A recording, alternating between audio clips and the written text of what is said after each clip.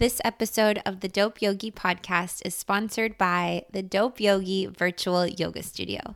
If you guys don't know about it, we have a website with a virtual yoga studio. We have over 60 on-demand classes in our yoga library, and you have an opportunity to practice 4 live Zoom classes with me, Nicole, every week. And we really want to try to make yoga accessible for anybody that needs it. So this is a paid monthly membership. But if you are somebody that needs yoga and can't really afford the full membership, please reach out to us, let us know, and we will get you set up. Thank you guys for listening. Enjoy this episode.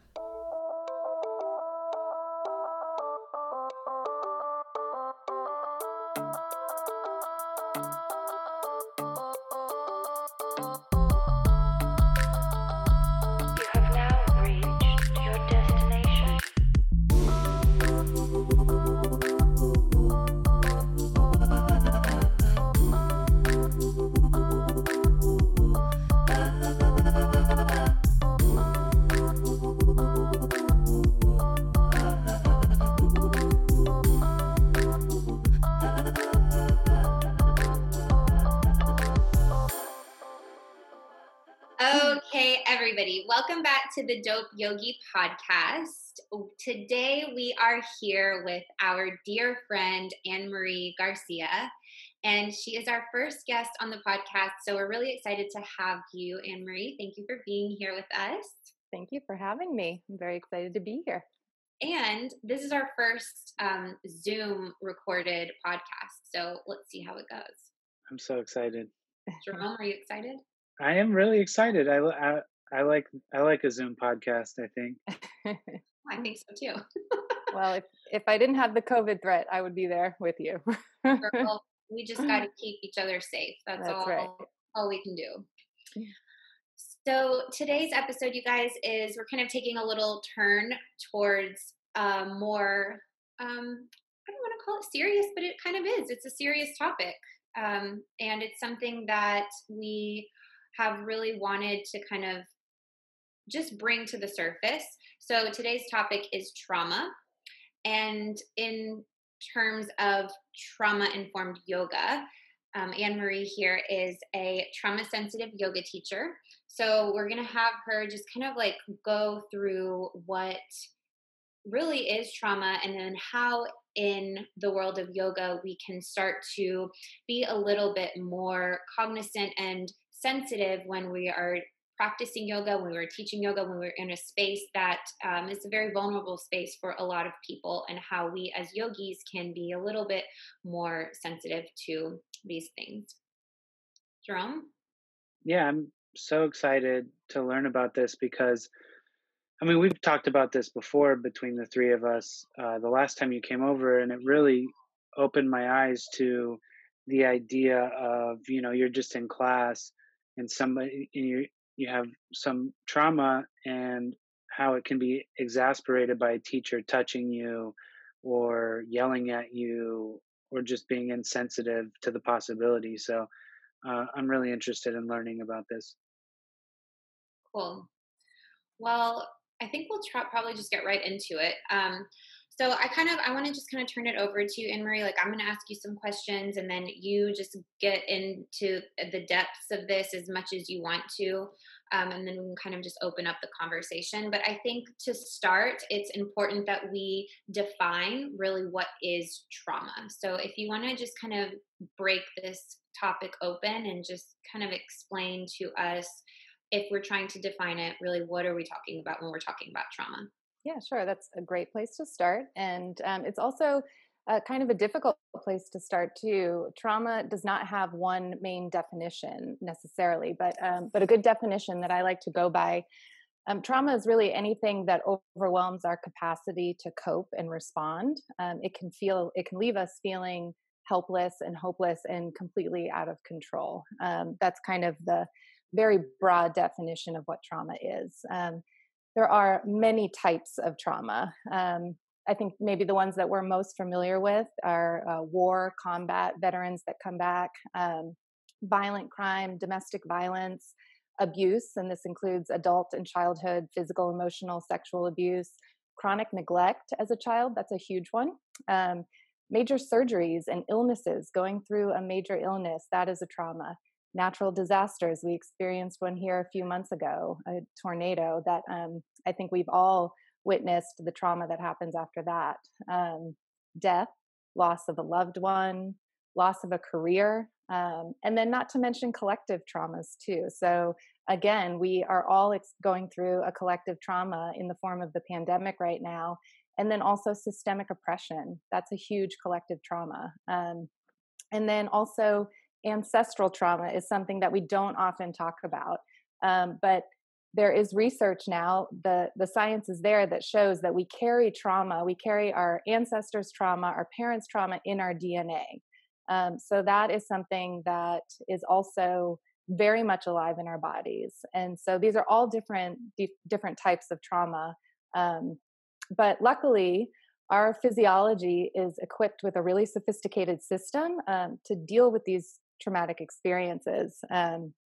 There's a region of our brain, to get into kind of the physiology of it. I'll go through this quickly. No, I'm so interested in this kind of stuff. Yeah, me too. Yeah. So there's a region in our brain. Our brains have different regions that that perform different functions. And so the limbic system is the region in our brain that regulates emotion and memory and the secretion of hormones. And it's basically hardwired to constantly be scanning the environment for danger. So that's part of what some people refer to as the reptilian brain. Mm-hmm. So we're constantly, moving through the world saying, am I safe? Am I safe? Am I safe? Am I safe? That's the way this system works. It's kind of our internal alarm system. So it's essential for our survival, and it is actually a beautiful mechanism. The reason that we have fear keeps us safe. Fear is a good emotion to have.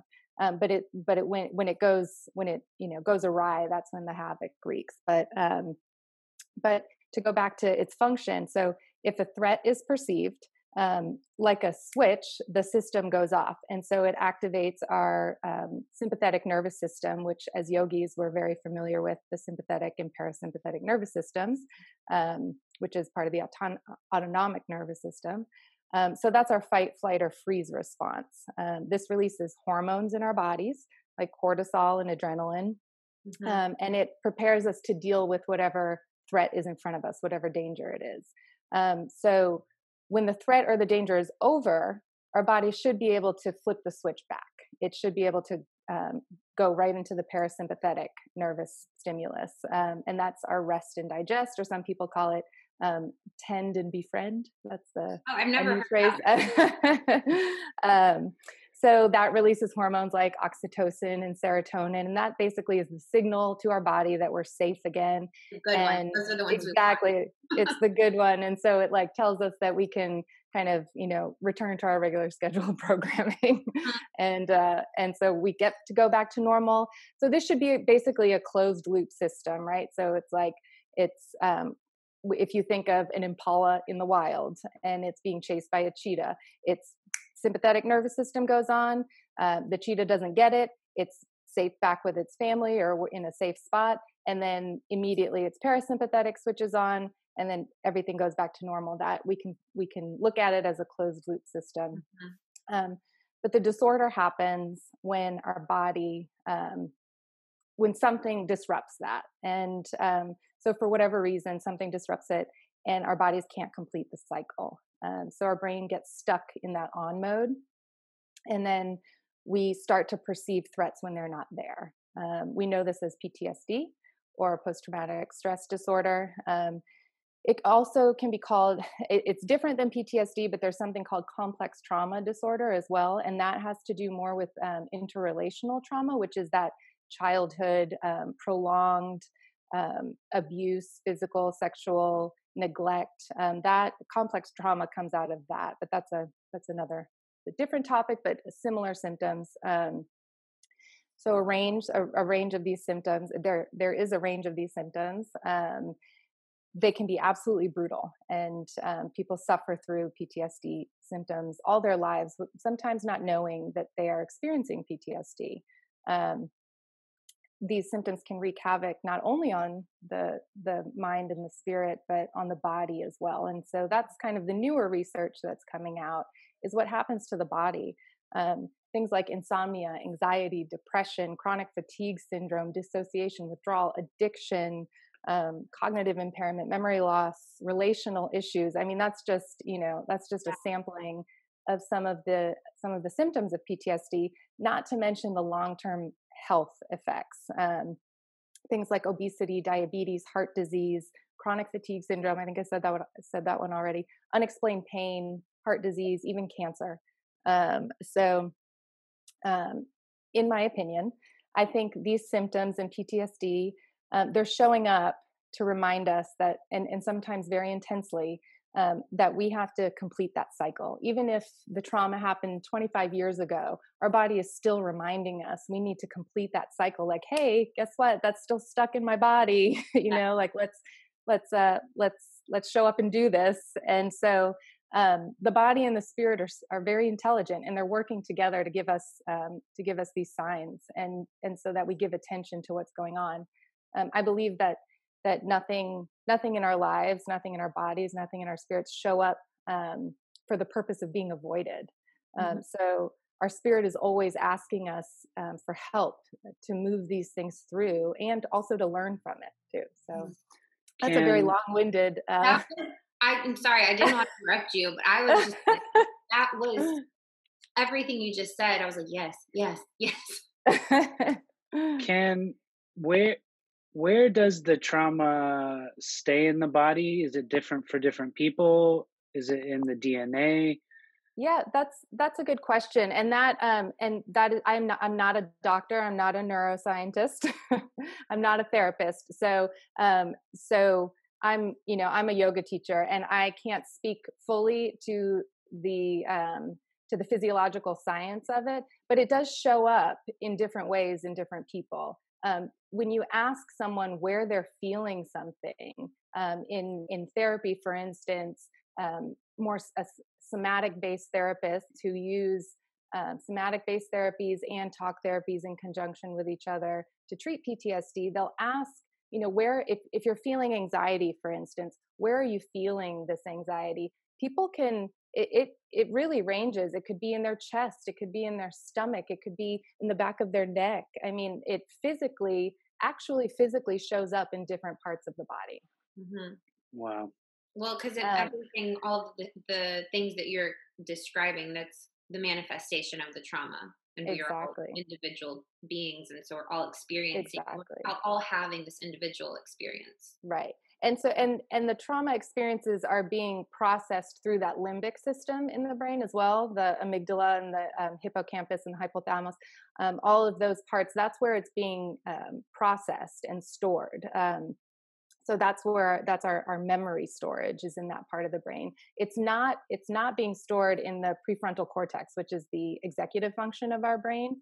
So that's the part of the brain that is active in that process. So interesting. Well, I was going to ask you, how does trauma show up in the body? So I think that we've pretty much just covered all of that, because it's true. I think as yogis, or as people who I think a lot of our language around describing our feeling is like through sensation. Absolutely. You're very much like body oriented people. Like, right. I feel it like this. Yes. And that's why this is such a perfect complement to PTSD therapy. Yeah. I mean, I think it's for a lot of people. I know that I've experienced some students who I've worked with privately, that if I ask them to please, like, if I say, how does this feel? I have had students that are like, what do you mean? Where right. There's that complete dissociation with being able to verbalize sensations or feelings in the body. It's like a very foreign concept to think, or to be able to express how you're feeling. I don't think that comes naturally to everybody, but I think we forget that, because we're so in tune, so really mindful about the movement that we take, and we listen, and we listen, and then we respond. We listen and respond with yoga. Do you know what I mean? Exactly. Yeah. And that's why this is such a great practice for people who have issues with feeling things in their body. That's called interoception, and that's something I'll talk about in a little bit. But a lot of people literally cannot feel something in their body. They have severed that connection for whatever reason. Maybe it's an accident that they got into, and they're afraid to feel a part of their body that got injured, or maybe they were sexually abused, or it really ranges. But the brain cannot make the connection between the sensation. So that's why this is extremely helpful, because that's a critical piece of the healing, is being able to feel what's happening inside your body. Yes, recognizing that.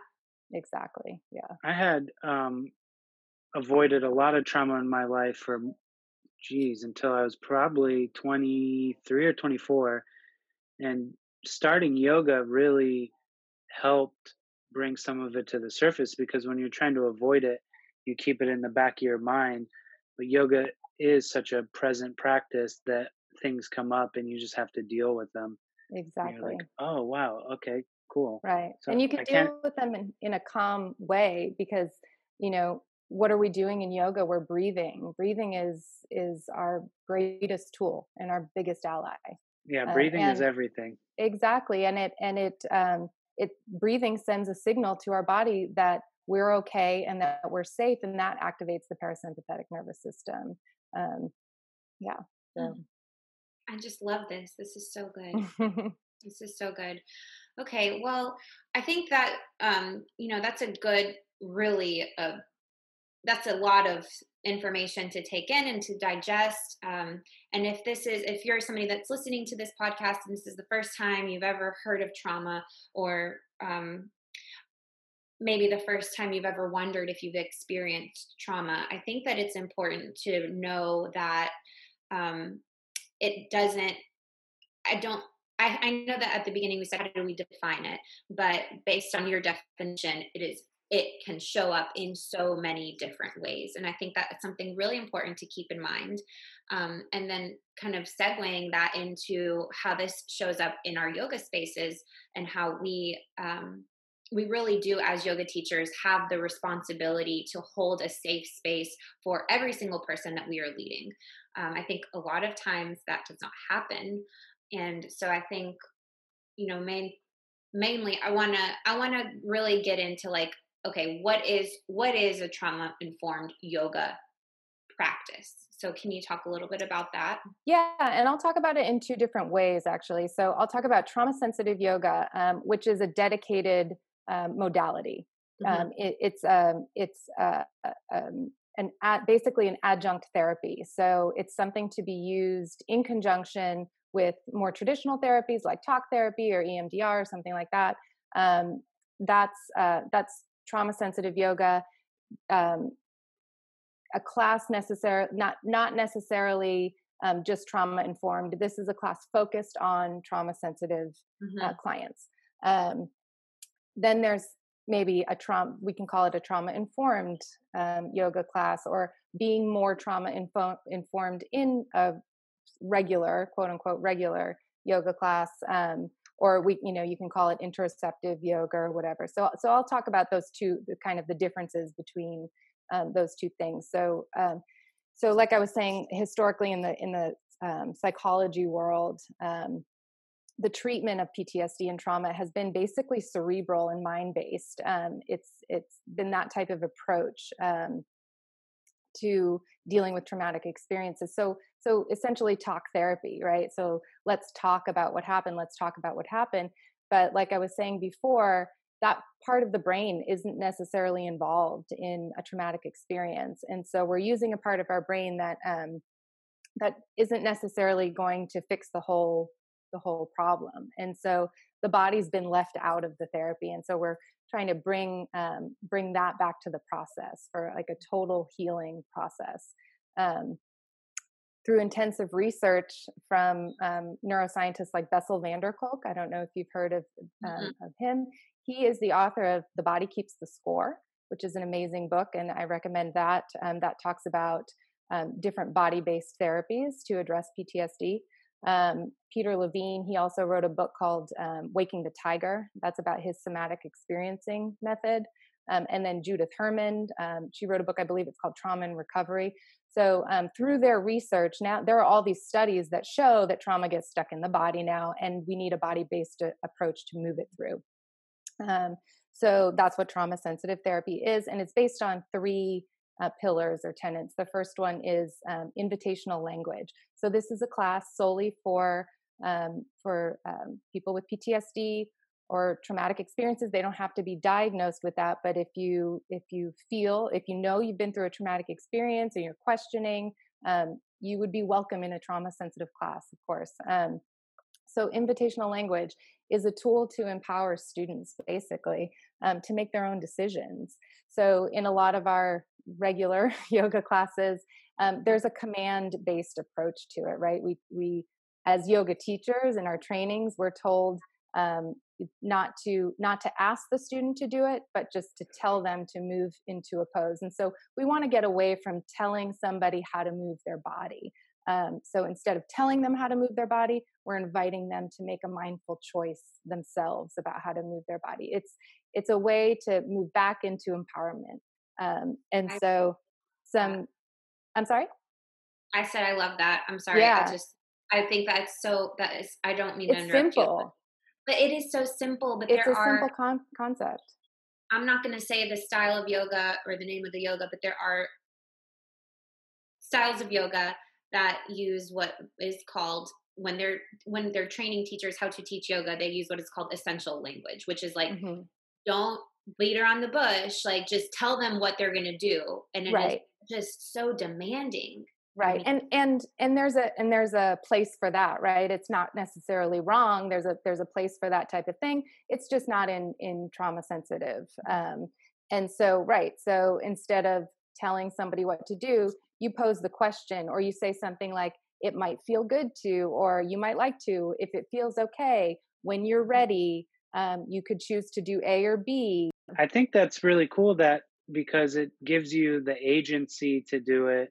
Exactly. And that's a great word. Yeah. Which does empower you. And then I feel like sometimes in certain classes, I'm just like on autopilot, because it's like, do this, do that, do that. And I feel like I'm not even a part of the class. I'm just like zooming through. And I just love the idea of adding agency to my practice. Yeah. And I love that you just said that you don't feel like you're a part of the class. This literally invites you to understand that this is your experience.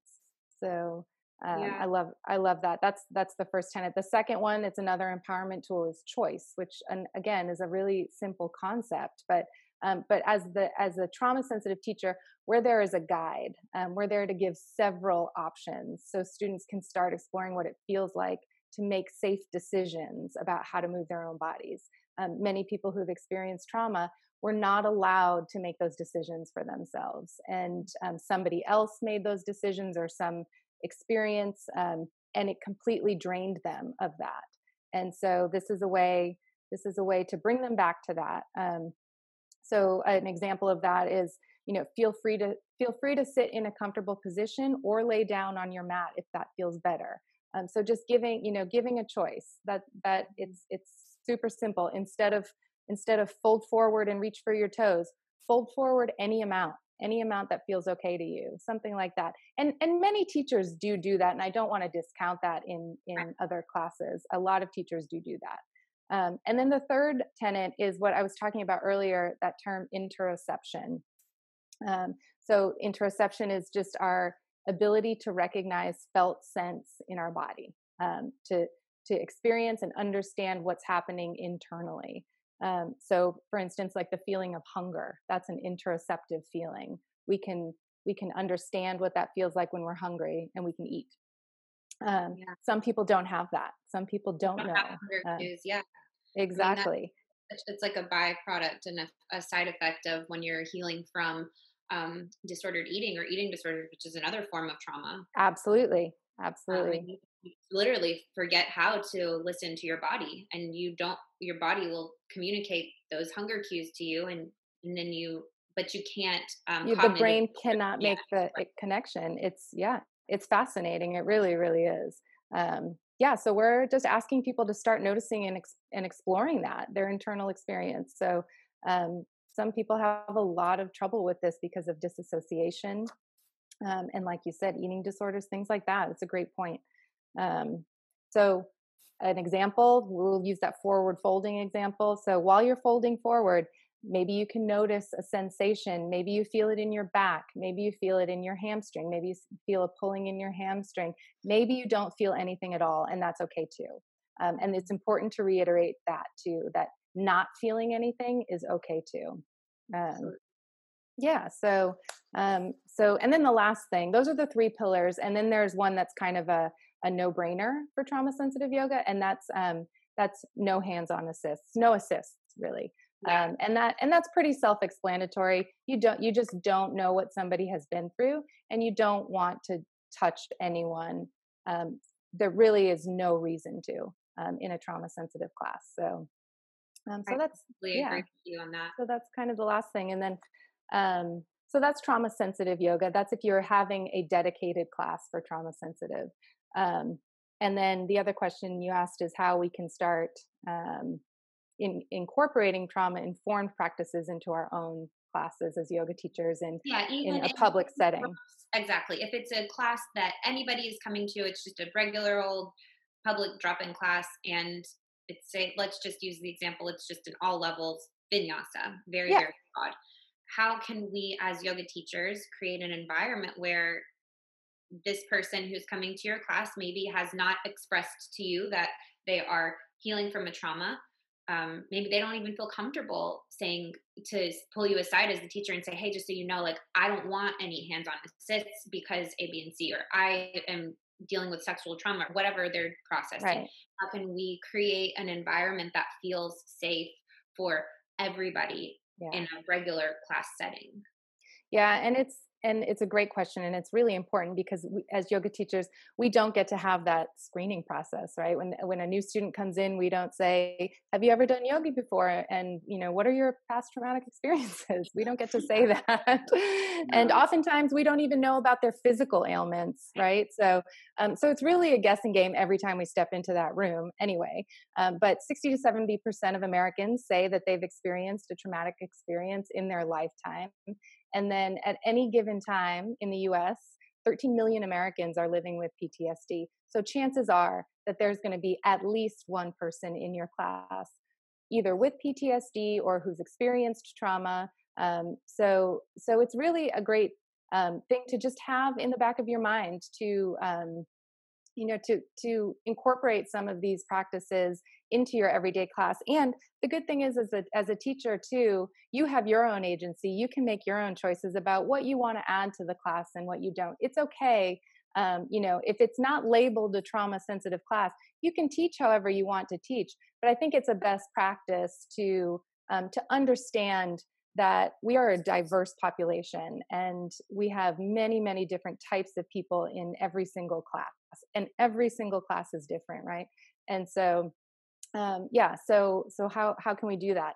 The first thing is to educate yourself on triggers. Be mindful of these things. You never know what somebody's going through. So the more education that you can have, the better.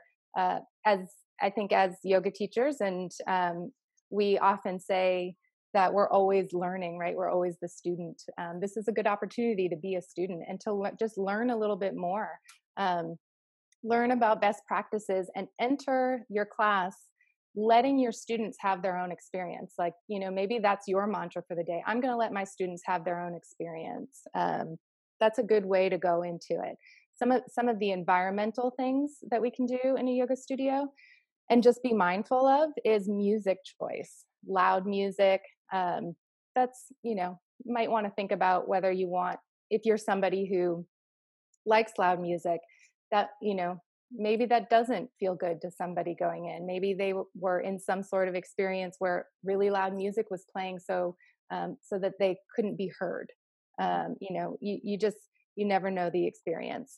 So that's something. I know that there are a lot of studios out there who purposely play loud music, and that's 100% fine, and that's fun. That's a fun environment. And those studios are for the most part advertised really well. They advertise that that's the way that they conduct the yoga class. So I don't want to make anybody feel like they're doing something wrong by doing that. So that's important to say. Strong smells. I think we know that anyway. That can be troublesome for a lot of different reasons.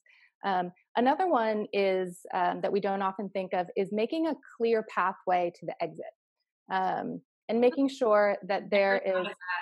Yeah, so making sure that the exit, maybe there's 2 doors, maybe, making sure that there's just a clear way to get out. When somebody maybe somebody starts to experience a flashback or something like that, and they feel flooded. That's a term where they start to experience their symptoms very, very strongly, and they feel trapped and they want to get out of the room, but they can't. That's going to be a terrifying experience. So just making sure, a lot of times we pack people into those rooms and it's hard to get out, and it's embarrassing to get out.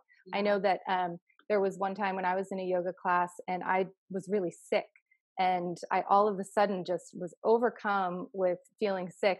And I was like way in the corner of the room, and I was assessing how I was going to get out. And I knocked over metal water bottles. I mean, it was just the worst experience. I got out. Exit. But, you're like, how do I get out?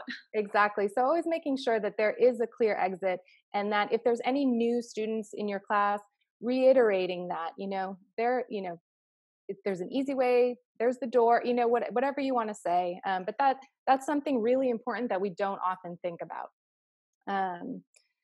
Lights. That's another thing. Lights on or lights off. At the end of a yoga practice, sometimes what do we do in Shavasana? We turn the lights off and we tell people to close their eyes. And that might be extremely disturbing. Some people might not want the lights off. So that's just, again, something to think about. And these are things that you can choose to incorporate or not. So those are environmental. And then we talked a lot about language. Are you using command-based approaches? We often say, your body best, right? We say that a lot in class. And we say it, but then we give a confusing signal. We say, your body best, and then we go and we give them an assist. Or we say, your body best, but move into this position. So it's kind of a confusing thing. So again, into your body, but do what I'm saying. Exactly. So just be mindful of the message that you're sending. I think a lot of newer teachers, and I know that I did this, I just used the dialogue, and I really didn't know what I was saying in the beginning. I just used the dialogue because I was so nervous. I wasn't purposely trying to hurt anyone, or, you just use the dialogue that you were taught. Yeah. So being mindful of that and learning about that. We talked about closing your eyes. Don't ask people to close their eyes. Or I shouldn't say don't ask people to close their eyes. Give them the choice. Yes. You can close your eyes, of course, if you want to.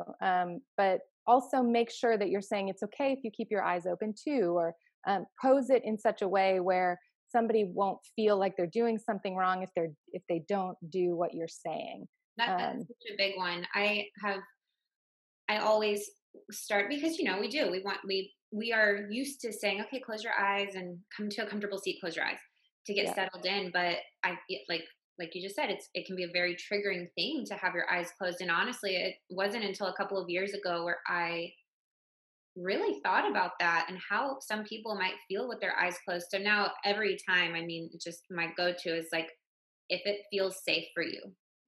That's a great way.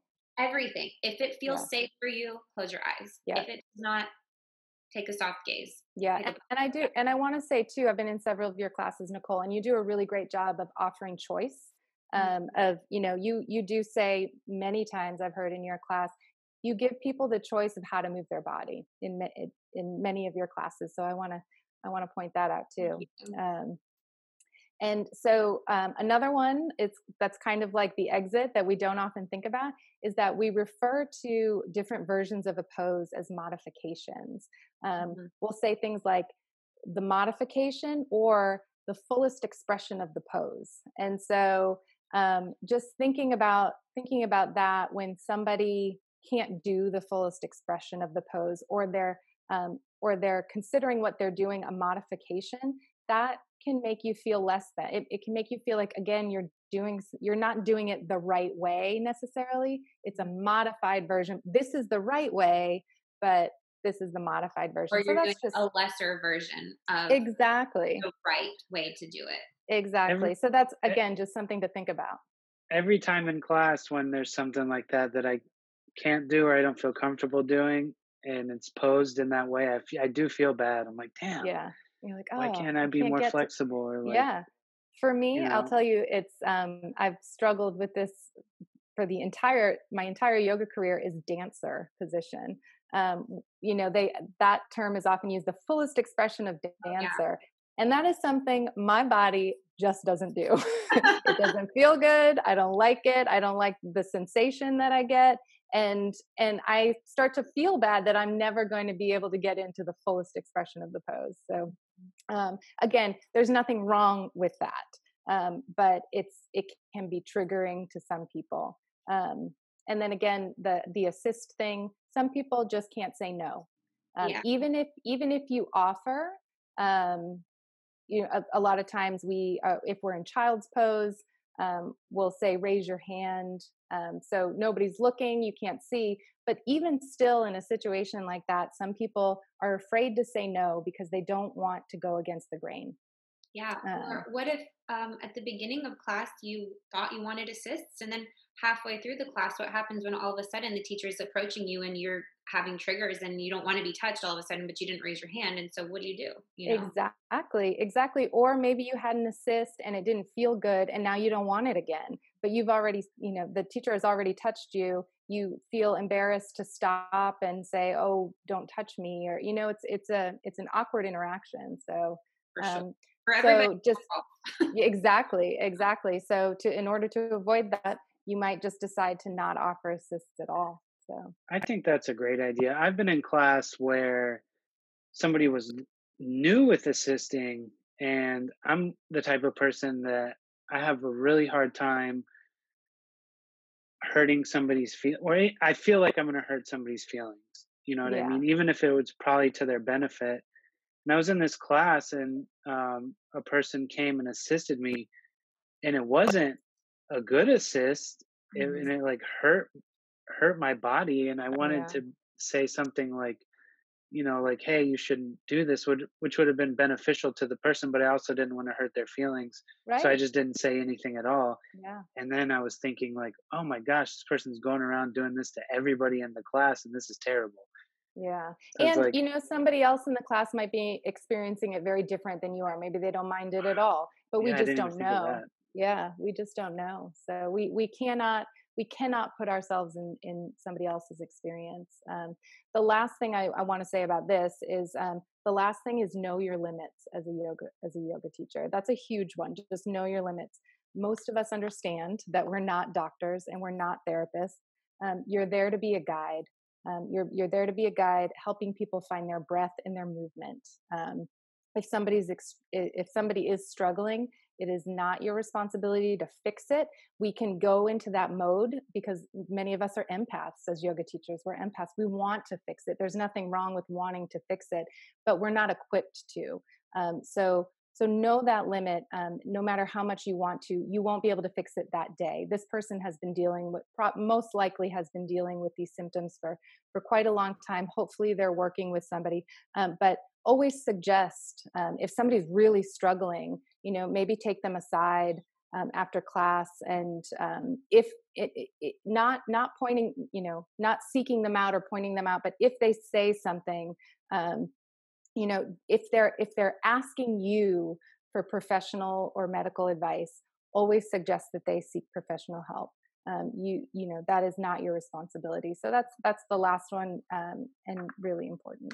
That's So a you just huge one. I mean, you don't want to get yourself or somebody else in trouble. we're not therapists. I mean, unless you are a therapist and you are also a yoga Right. teacher. Exactly. That's different. Yeah. As yoga teachers, I think it goes there's a responsibility on both sides, but a lot of times students don't necessarily make that connection. So I think we'll experience as teachers, we'll have students come into our classes, and first thing off the bat, they want to tell you about every single injury that they have experienced, are experiencing, Yeah. their sleep patterns, what they ate for lunch, and then also they want to tell you about like their emotional, just like in your response. They also want advice, and your responsibility as Sure. a teacher is to say, I am not a doctor. I cannot answer these questions for you. You are a yoga teacher, and Right. that's Right. and And there's extreme value in that. There's extreme value in being a yoga teacher. It's just a different value. yes, absolutely. But I think that it needs to be on the yoga teacher. It is our responsibility to draw that line and to create that boundary, because students can come into your class not knowing that you might have just gotten your 200 hours teacher certification last week, and they're Right. asking you how to heal a 10-year-old knee injury, and you're like, what? Exactly. I don't know, I so think that's part of what makes a good yoga teacher is like, I've seen you tell people that multiple times is like, I'm not a doctor. I don't know. You should seek help. But I've also been around studios a lot where I've seen teachers be like, oh, yeah, I can help you book a private or something like that. And you're well, like, also, I don't yes, know about that. Yeah. you're absolutely right, Jeremy. But also, we as yoga teachers, we can give suggestions. 100%, we can give suggestions. We can, if somebody is asking for a specific direction in a specific posture, we can give direction. We can even give variations, because I don't, like we talked about, modification isn't like Mhm. the best word. So I Right. like to use, if I'm talking about a way to change the posture to make it a little bit more accessible for your specific body or for all bodies, I like the word variation. To me, that Mhm. sounds more Yeah, supportive. that's a great alternative. But to say to them, if you're asking me that, or if you're telling me that your hip feels weird when you're in this specific posture, I can't, first of all, I can't tell you anything about your hip in that posture unless I am seeing you in that posture and looking at your body. So I Right. can't, and students want advice. They'll come to the desk and say, hey, like my knee feels weird when I do pigeon like this. And your responsibility as a teacher, I think, in that moment is to say, well, I would need to see you doing the posture first. And then maybe from there, we could troubleshoot some things. And I am not a medical professional. Right. Exactly. Exactly. And there are so many teachers out there who have done years and years and years of study in anatomy and physiology and really do know the body. But Mhm. again, you know your own limits. Yeah. So, you know where to create that boundary. So, yeah. Yeah. Yeah. So those are just some tips that you can choose to incorporate or not. And, just always being mindful of who's walking through the door. How did you come to do this? Like, how did you, get into this training? What inspired you? Yeah. Um, just a little Yeah. bit So, about that. like I think so many people in this type of, that's interested in this type of work, we usually come to it from our own experiences. So, I'll give you kind of a quick-ish background.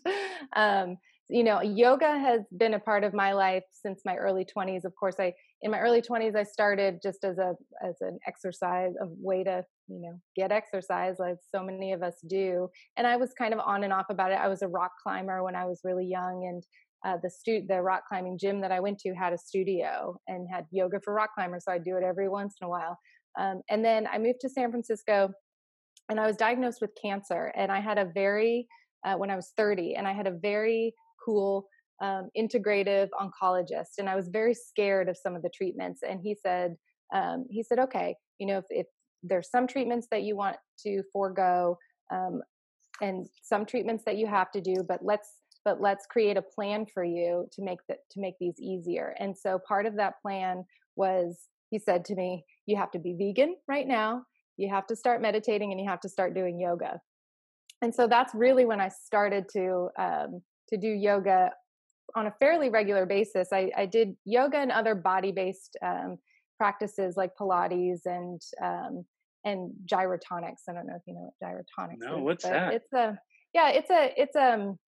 it's kind of like like Pilates in the sense where you use this machine basically to move your body, but it gets into mobilizing your joints. So it's kind of a That's the dance. thing you get on and it vibrates really fast. No, but a lot of people ask that. That's from like the 50s. It sounds It's a cool practice. It's definitely does not have the popularity that Pilates does, but very similar in the sense of strength building, and but it utilizes the mobilization of your joints. So anyway, so I was doing things like that, and then it wasn't really until I moved to Nashville about 6 years ago when I started practicing yoga regularly, like daily, and then I got really, really interested in it, and I did a yoga training. And in that yoga training, during that yoga training, one of the other trainees recommended I read The Body Keeps the Score, because we were having, as many yoga trainings go, you have very intense conversations very quickly, and we were talking about trauma, and she said, "Oh, you've got to read The Body Keeps the Score." So I read that book, and that book talks about different modalities as far as body-based therapies, and yoga was one of them. It was yoga, neurofeedback, I think EMDR was one of them. And to me, yoga seemed like the most accessible one. And so I started getting really interested in yoga as a healing modality, as a kind of direct healing modality. And so I ended up doing a training, actually a yoga for cancer training. And then from there, I was doing more research on Bessel van der Kolk, who wrote The Body Keeps the Score, and he was the founder of a treatment center up in Massachusetts called the Trauma Center. And out of the Trauma Center, they were doing research on how yoga affects the healing of trauma. And so from there, it is now called the Center for Trauma and Embodiment at JRI. And they offer a trauma-sensitive yoga training, and I took one of their trainings. I did a week-long training with them, and that's really, I just loved it. The facilitators were David Emerson and Jen Turner. David Emerson has written a couple of books on yoga for trauma, which I recommend. And it just kind of changed my life because it helped me personally so much. And so. When things resonate with you, I think the natural thing is to want to offer that to other people. So, Wow, I think we were talking about it earlier on our walk, Nicole and I just think it's important to somehow integrate it into teacher trainings. Like, yes, it should be integrated in all of them, because it is important on the trauma level, but it just sounds like it makes you a better teacher in general. absolutely. I agree with that. I absolutely think it should be incorporated into more yoga trainings. We incorporate a lot of different things. We pack a lot of different things into that 200 hours. And I think this one could be very beneficial. Yeah, I think it could be very important. I mean, it is very important. Yeah. I don't know why it's not. I don't know why it's not part of the Yoga Alliance. I mean, not the yoga. I won't go down that path. I don't know why it's not a requirement for a 200-hour YTT school to also incorporate these just even to just brush over the surface. I mean, give it a day. You know what I mean? Out of the 200 hours, we could spend a lot of hours talking about this. But just to because I don't even think in my 200-hour training, which was a million years ago, but I don't even think that we talked about it, at that time. And I do think that the yoga world has shifted a lot since then. That was like almost more than 10 years ago. But it was very focused on manual adjustments, on touching other people, and how we can manipulate bodies using our hands and help students get into a deeper version of this posture. And it was never to me as and this is an option. I mean, I don't use manual adjustments in my classes. I haven't in years. I mean, I will, if you're somebody that I know, I will just Jeremy. I'll probably just you in class, I will just, but not in like a way to like move you into a deeper posture. It would just be to like, maybe just like a grounding assist, Right. something like that. I always think like ground the thing that is already grounding, instead of like pushing you into a deeper Mm-hmm. variation kind of thing. But I just think there's so many factors that we don't know as yoga teachers to approach somebody and put your hands on them without ever even having them in your class before, to me just seems a completely unreasonable. I don't know. Yeah. It's just me. Yeah. Yeah. And I think maybe part of the reason why it's not part of trainings yet is that this information is pretty new. You Yeah. know, relatively new, and so just the gathering of information, it's pretty much just I- in the world of psychology, it's probably, I think, the research probably really started coming out in the mid 2000s, early mid 2000s. So it is still kind of a new field. um Yeah.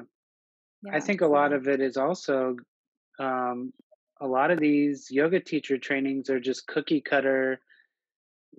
Somebody's written a couple books, and to go back and adjust all of that would just be so expensive, and go kind of almost be like, okay, well, you haven't been doing it right anyway, so like now fix it, which yeah, is a big ego hit on some of these people. right, right, yeah. I think the ego thing is important too to keep in mind if you're a yoga teacher that wants to start thinking about incorporating more trauma informed tools into your regular public yoga classes. It's like we have to remember it's not about us. Like Right. it is 100% about your students, and it is your responsibility, truthfully, as a teacher, to create an environment that feels safe for all bodies. So That's right. how, yeah, like how we do that. Right. And the truth of the matter is that it's probably next to impossible, if not impossible, to create a 100% safe environment. But we do the best we can. And Exactly. that's why, that's why these tips exist, to do the best we can, because we don't know what triggers people. Every single person on this planet has had a different experience, and who knows what kind of experience they had.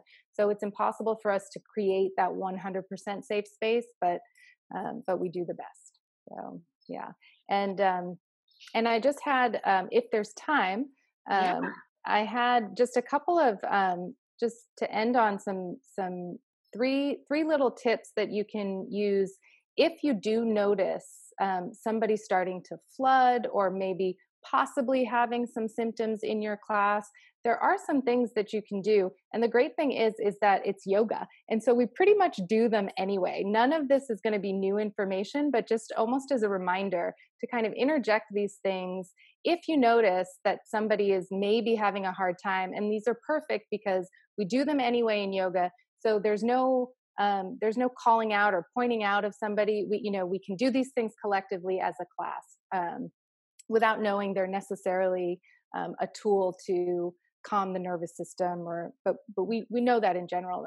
The first one is to um, orient yourself with the surroundings. So you might ask your students, literally, to move their heads in all directions, 360 degrees, 180, all directions. You just move your head all around, and while you're doing this, you're kind of taking stock, and you're noticing what you're seeing as you're doing it. And this is a really great tool to ground. It gets you in the here and now. This like pulls you out of whatever experience you're having, and you have to focus on, okay, I'm seeing the light above me, I'm seeing the painting on my wall, you're literally telling yourself, you're listing what you're seeing. So that it's a great way to calm the limbic system, and come into the present moment doing that. The other thing is grounding, like you were just saying, ground what's already grounded. So ask students to connect to the ground in some way. And we can do this. We know we can do this in a variety of poses, right? We can do it standing. We can do it in downward dog. We can do it in basically any pose we do. Yeah. Lying down even. Yeah, exactly. Exactly. So, a comfortable seat, feet on the ground, hands on the ground, any way you want to create the relationship with the ground. And then maybe you suggest visualizing, pulling up the energy from the earth.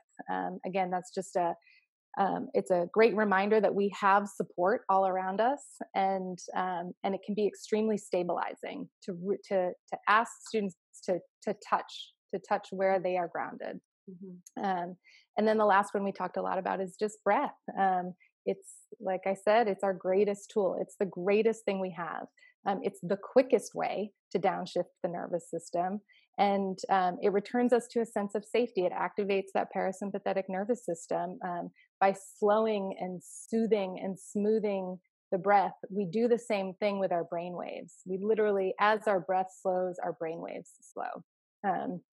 So a good tool for that is Samavriti breath, which is literally means same wave.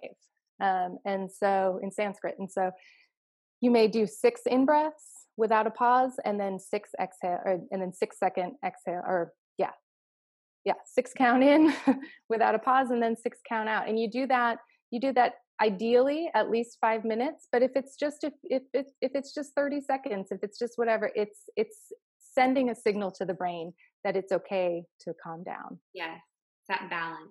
Yeah, I had a teacher, Winston. Shout out Winston. He would start his classes like that, and I always got, those are the most relaxed, even though they ended up being like hard vinyasa classes. Mm-hmm. I always felt so relaxed in those classes that. and safe. It was awesome.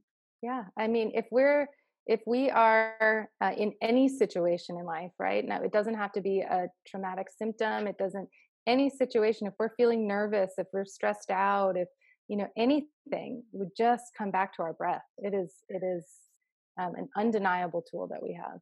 It's there's a cool, I don't know if you know anything about Wim Hof. Yes. Okay, so he was a rock climber. What is it? Free climber or whatever. He was a free climber. Mm-hmm. Free climber. No ropes. And, thing, right? He slipped and was hanging on, and he was about to fall and die, and his brain or the universe like told him to breathe through it. Yeah. And like do the Wim Hof breath that he did. He discovered that hanging off the side of a mountain about to die, and that breath saved his life. It calmed him down to where he didn't panic and was able to like get up over the edge or whatever. It's amazing to me. I mean, we could do a whole other podcast about the breath for me. I was just thinking the same. I know, right?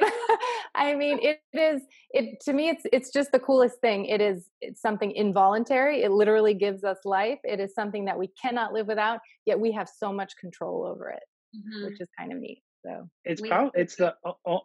sorry, go ahead. I was going to say it's the only thing like that about our body. Like we can't choose to pump our blood. We can't choose to send the neurons or control that, but we can control the breath, which literally gives us life. It's fantastic. Yeah, exactly. It's such a great tool, and reminding students where to send the breath to. A lot of people with PTSD, their breath never leaves their chest. It can never go beyond their chest, right? It's a shallow breath. And so instructing and reminding people that they can take deeper breaths and send that, visually send it to the belly and visually watch it go to the belly and then come back up. And those types of exercises are very helpful. Those are so powerful. I love teaching in that format of really, I think, just cueing to specific body parts of breathe into your back. Breathe into your left shoulder, and it sounds, if you're somebody that has never practiced yoga, well, I don't know why you would be listening to this podcast, but maybe you want to learn about yoga. But anyways, it sounds sort of like woo woo, like, oh, what do you mean? Sure. Breathe into my shoulder, like that sounds crazy. But but don't forget to ask them to breathe into their shoulder. Yes, not tell them to. Invite them to. But when you really allow yourself to say, okay, I'm visualizing my shoulder and I'm visualizing my breath going into that region, And then you feel that kind of inner spaciousness expanding into that space because you're physically using your breath to make more space over there.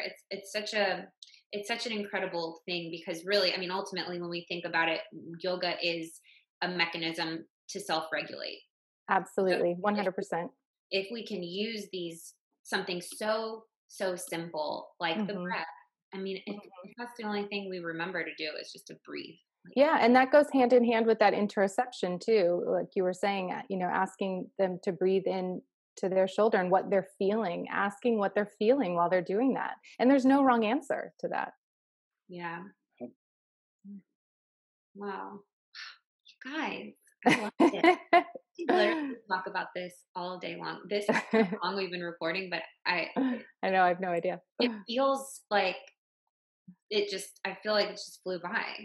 Well, Um, I hope it was some useful information. I think It it was really did. incredible.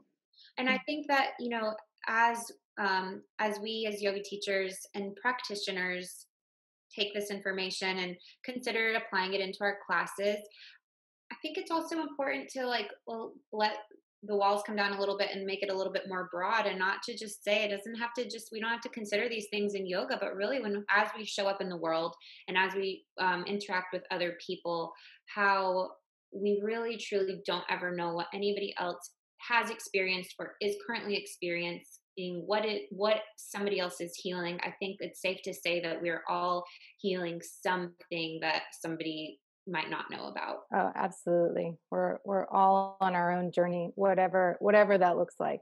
Yeah. Whatever that looks like. Well, if you guys who are listening, if you have any questions for Anne Marie, she has been gracious enough um, to offer her time and her knowledge up. She could answer questions about anything that we've talked about here. If you're somebody that has a yoga space or you're a yoga student or sorry, a yoga teacher, and you'd want to maybe learn a little bit more, she can offer kind of group training sessions, that sort of thing. And you can contact her. Her email is heartsightyoga@gmail.com. That's HEARTSIGHT yoga@gmail.com. And we'll link that email into the description. Yeah. Right. Yeah. And then stay tuned, or maybe not tuned, because probably by the time we release this episode, there's going to be a little blog post that goes along with it that you'll be able to read on dopeyogi.com that Anne Marie has written. And maybe we'll incorporate some of these tips that she's talked about here, and then just kind of a general overview of trauma and how it relates to yoga. So thank you guys, Jeremy and Anne Marie. Thank you for having me. Listening. Thank you. So Seriously, good. you're so awesome. So good. Come back on Thank you guys. at another time, and we'll talk about other stuff too. But Sounds good. I'll come back anytime. this was so great. Thank you guys for being here. Love Awesome. Thank you. See you later. Thank you. Bye.